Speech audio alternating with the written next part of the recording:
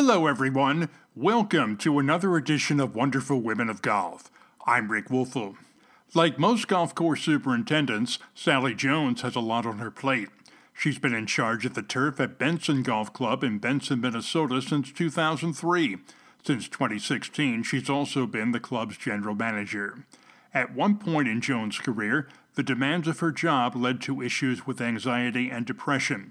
The story of how she dealt with those issues is one of inspiration and courage. We're honored to help Sally Jones share her story on this edition of Wonderful Women of Golf.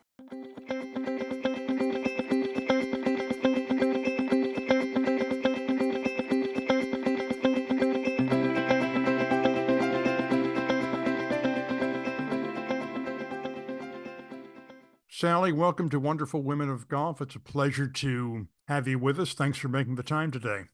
Thanks for having me on here. How did you make your way to Benson, Minnesota? You've had a long and varied career. So where I'd like to start is how you got introduced to the turf industry and developed your passion for it. Benson, Minnesota is my hometown. This is the home course that I grew up on. This is where I had my first job. And I just started playing a lot of golf out here.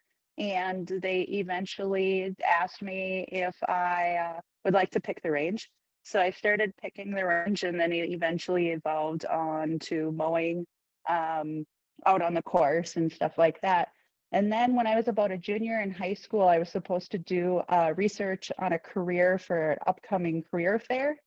And I just figured, why not check out this industry? I don't know much about it, but I do enjoy getting up, going to work, and it's not a bad job. So I kind of started looking into it, and then I kind of found some resistance. There wasn't a lot of people who knew a lot about the career when I would call colleges and stuff.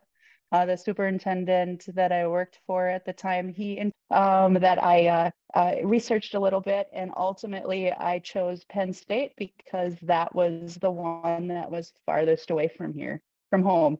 So went there. Did a couple internships in Colorado and Minnesota, worked at the Penn State Nittany course, which is no longer there, for a couple of years. And then I came back to Minnesota after I graduated, worked at a private country club before I came back to my hometown as superintendent. Having the opportunity to go to Penn State, which is one of the finest turfgrass institutions in the country, how did that whet your enthusiasm, if you will, for making this your career?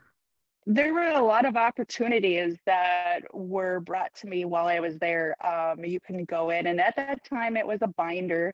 You sat in the turf room and you looked through a binder of internships that were offered to us turf students, and that ultimately got me to Colorado. Just the excitement of my peers in the industry or in my classes kind of helped me grow more excitement for the industry. You've been back at your home club since 2003 as the superintendent, since 2016 as the GM. I'm going to ask you to provide an overview of all that your responsibilities entail. Even by the standards of the profession, it's a pretty extensive list. I am ran by a board of directors, and we have a volunteer who we call him the treasurer, and he'll do paying the bills and stuff, but I'm the one that submits them and gets them ready and works on the budget. We are a smaller course, so I fill in wherever's needed.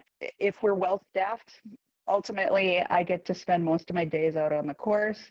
But there's times where I'll have to fill in the clubhouse, and I have filled in on the beer cart, which is not where I am good at, but I will do it if I need to. So yeah, pretty much anything out here. The expectations of a superintendent or on a superintendent from your customers, because you are a public facility, and from your members are always quite high. It puts a lot of pressure, a lot of stress on a superintendent. It comes with the job. You have been quite open about having to deal with some of those challenges. When did you first become aware of the idea that the pressures on you were mounting up a little bit? I think for many years, which was my first initial problem, was I was in denial. I mean, it took me many years of sitting with high anxiety and depression before I realized that this is real and this is something that really can affect a person mentally and physically. And I think the first time that I had my rude awakening was when I was admitted into a mental ward for an entire week, where I had to sit and reflect what was going on with my life. And I realized that stress put me there, and living up to other people's expectations. So that was about 7 years ago when I was sitting in there and I had my realization. So in my mid 30s. Superintendents put so much pressure on themselves that it's difficult to live up to their own expectations, let alone the expectations of other people. Were there certain situations where that stress became more pronounced, where certain expectations you just found overwhelming? Yeah, there's a lot of expectations. I know that in particular, one day, my president came up to me and he didn't think that our greens were rolling as fast as the neighboring course. And although that is subjective, it is also an opinion of my direct superior. So rather than going home, I mean, this was quitting time when he came to me, I went out, lowered the height of cut, and I went out and mowed greens that night and got them down. And then we mowed them again in the morning. And um, I feel like now I would have said, yep, I'll get it done by tomorrow. Where back then it was, nope, I have to stay here. I have to do what I do need to do. And I spent way more hours here than I do today. One of the issues that surrounds mental health challenges is there is still a stigma attached to it as though mental health issues were not legitimate because you can't see them, feel them. Was that something of an issue for you to acknowledge the fact that this is a real issue? I think a lot of that stigma is gone now, but even a few years ago, it was more pronounced than it is today. Yeah, it was hard for me to accept in myself.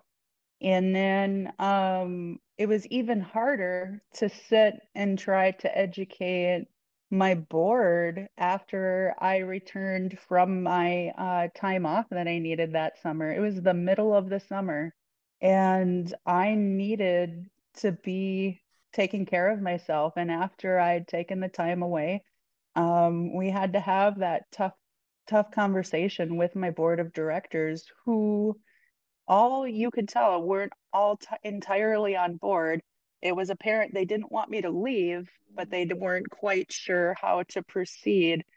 We didn't have any kind of protocol for a leave of absence such as this. So they treated it as if it was a sick leave, which is ultimately the way it should have been. But yeah, it is difficult, and in a society where people have been taught that they just bury their feelings and they just work right through them, it's tough to sit back and be like, no, I'm not gonna give up all of my time to work for you when I need to have the time off for myself, which is now we have the agreement that I do have some time to myself, and that is a good understanding between me and my membership, I feel. There are some that are still have the mentality, we pay you to be here.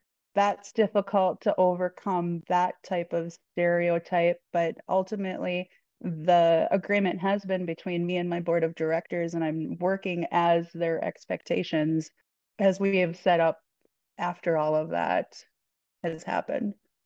You speak about stereotypes. Perhaps this podcast will help in knocking some of those stereotypes down. What comes to mind is dealing with mental health issues, anxiety, depression, and all that goes with it. And someone very knowledgeable in the field told me one day that she has never seen one without the other being part of it.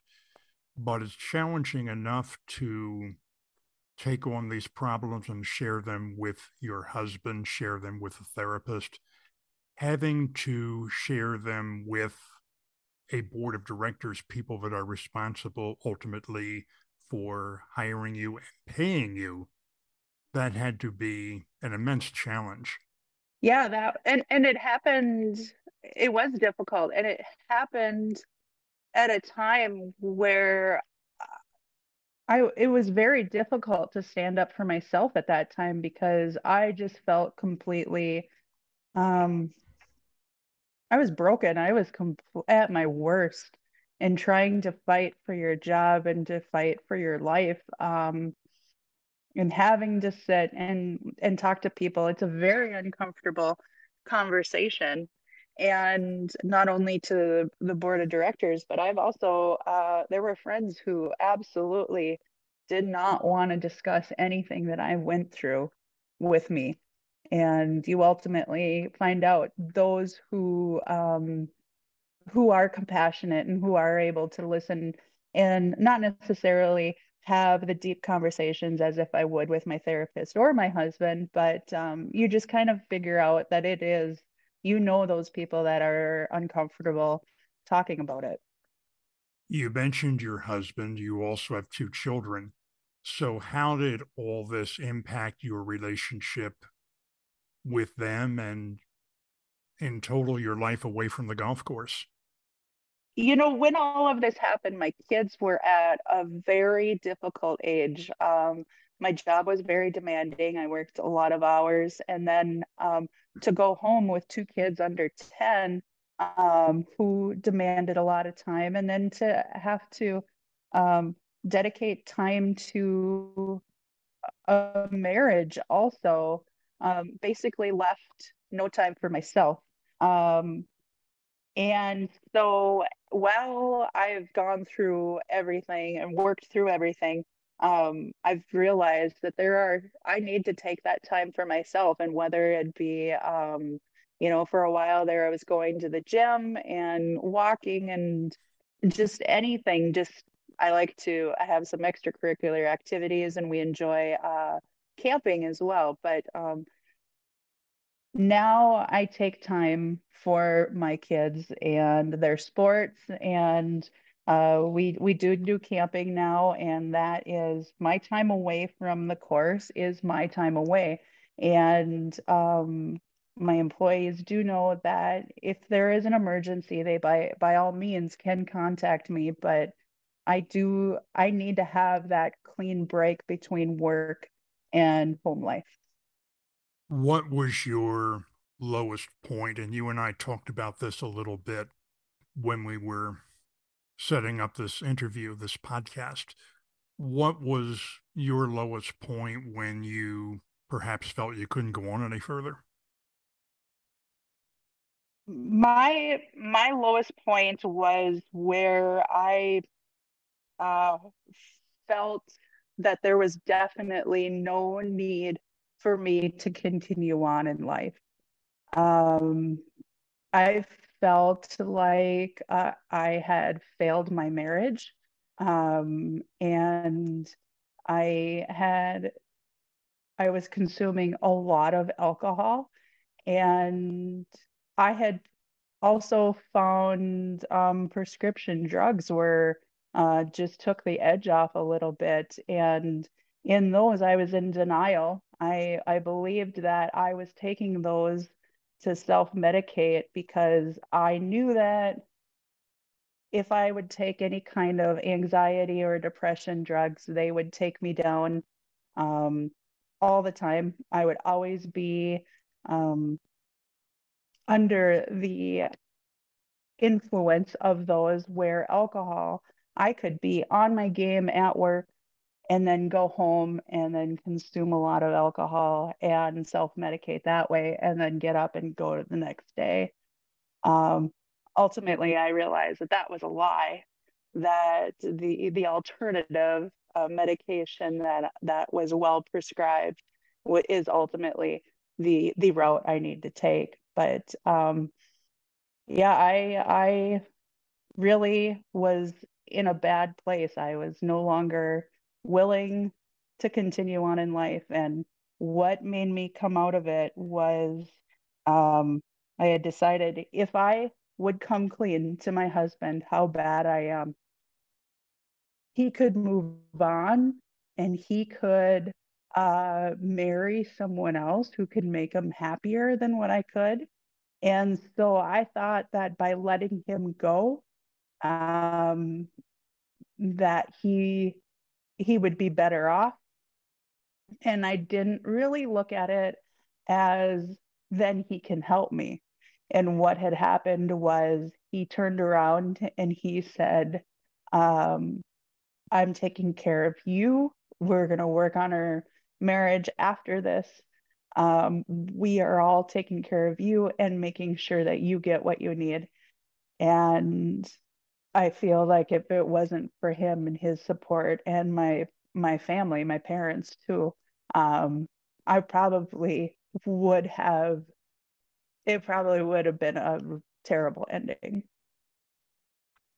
Apart from your husband's support, the support that you get from your professional peers, and you have worked the U.S. Women's Open the last couple of years, and what I've noticed over the course of doing this series is the women in the industry, formally and informally, have formed this huge, all-encompassing support group, not just to assist each other with professional issues, but also personal things that only someone in the industry can fully appreciate. And I know it's meant a lot to a lot of people, but I'm going to have you expound on that for a few minutes as far as what it has meant to you to have that support network beside you and behind you as you've been going through all this. Yeah, the women in turf have been a huge help for me professionally, but most importantly personally. Back in 2019, that was the first event that Bigger held down in North Carolina, and that had been the first time that I had ever had the opportunity to be in a room with more than just a handful of females within our profession. I didn't really, I was honored to be part of it. I didn't think that um, I didn't think I would get to be a part of it at all. But I had no idea the impact that that event would be. It was moving, it was inspirational, and it was overwhelmingly a positive influence for me that came at just a perfect time. I had gone through therapy for a little over a year, and I had decided that um, I needed to start working on myself before so I could take care of my family. And to have this group of women sitting in front of me offering their support, offering the friendship that we formed was so overwhelming. And the way we've been able to build on that with going to the US Women's Open, and then all of the different media that we've been able to keep in touch, even through phone calls, emails, text messages. um, people have asked for us to put into words the feelings that we get from there, and I just don't know how to describe it actually. But the support group has been overwhelmingly uh, amazing, and I am blessed that I have had the opportunity to meet all of those women. We had the opportunity to visit with Jennifer Torres not long ago for this series, and we've interviewed Jennifer several times. And she had the same thoughts about the most recent Women's Open and just the opportunity to sit around and talk to one another outside the normal or the structured meetings or outside the workday, but just being able to sit around after hours and share things with each other. She found that invaluable. And I think the 30 of you who were there would all say the same thing. Yeah, I mean that group of women, um, every group that I've been a part of has been so therapeutic and rejuvenates myself and gets me more excited. Every time I go to something, it gets me even more excited about my career in this industry.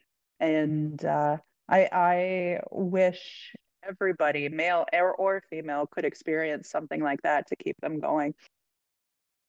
Looking back on this now, and obviously therapy and recovery is an ongoing process, but how meaningful and satisfying is it to you that you've been able to work through all this and make the kind of progress that not everybody does? Now, not everybody that deals with depression ends up taking their own life, but getting to the point or continuing to the point where you can maintain a family, maintain your job and career, that takes a lot of effort, a lot of dedication, and frankly, a lot of gumption. So I would hope you would take considerable satisfaction in that. I feel like everything that I've gone through, that is the best thing that I've done in my life. Admitting how bad I was to my husband is the best thing I've done in my life. Where I'd like to close this is have you pass some wisdom along to those who may be struggling with mental health issues. The temptation is there to keep it to yourself or think I can work through this. It's not that bad. And that way of thinking can be very dangerous, as you know. The Hmm. importance of having someone to reach out to or finding someone to reach out to cannot be overstated. No, yeah, it like I said, it's hard to find someone who's willing to speak about it. But outside there are professional hotlines that you can call, and there are a therapist. I went through numerous therapists before I found the right one for me, and yeah, I went for a couple of years, and we have left it to where it's something that I can come back whenever I need to. But I feel like anybody who is struggling, they need to realize that they're not alone, and to be able to sit back and realize what they're feeling, and what they're feeling today won't be what they're feeling tomorrow. And it does get better, but when you're sitting in the deep and dark of it, it feels like there's nothing else uh, is possible. There's no other solution, but there is. One of the biggest things that what I has helped me is to live in the moment, to sit back and think about what was in the past. That's depression, and anything to worry about the future, that's anxiety. And so just to stay in the present um, is what I need to do. And plan ahead, yeah, you could do that, but also don't let it consume you and make you worry to where it is. So anybody that's dealing with it, I hope that you find the help that you need because you're not alone in this at all. Sally, I can't thank you enough for being willing to join me on this podcast and being willing to speak about all these issues. There is no doubt in my mind that our conversation today is going to have a positive impact on an awful lot of people within the turf industry and outside the industry. So thank you very much for making the time and having the courage to speak about all these issues. Yeah, thank you. Thank you for opening it up and hopefully we do touch at least someone. Sally Jones, my guest on this very special edition of Wonderful Women of Golf. My name is Rick Wolfel. We thank all of you, as always, for joining us and invite you to join us next time.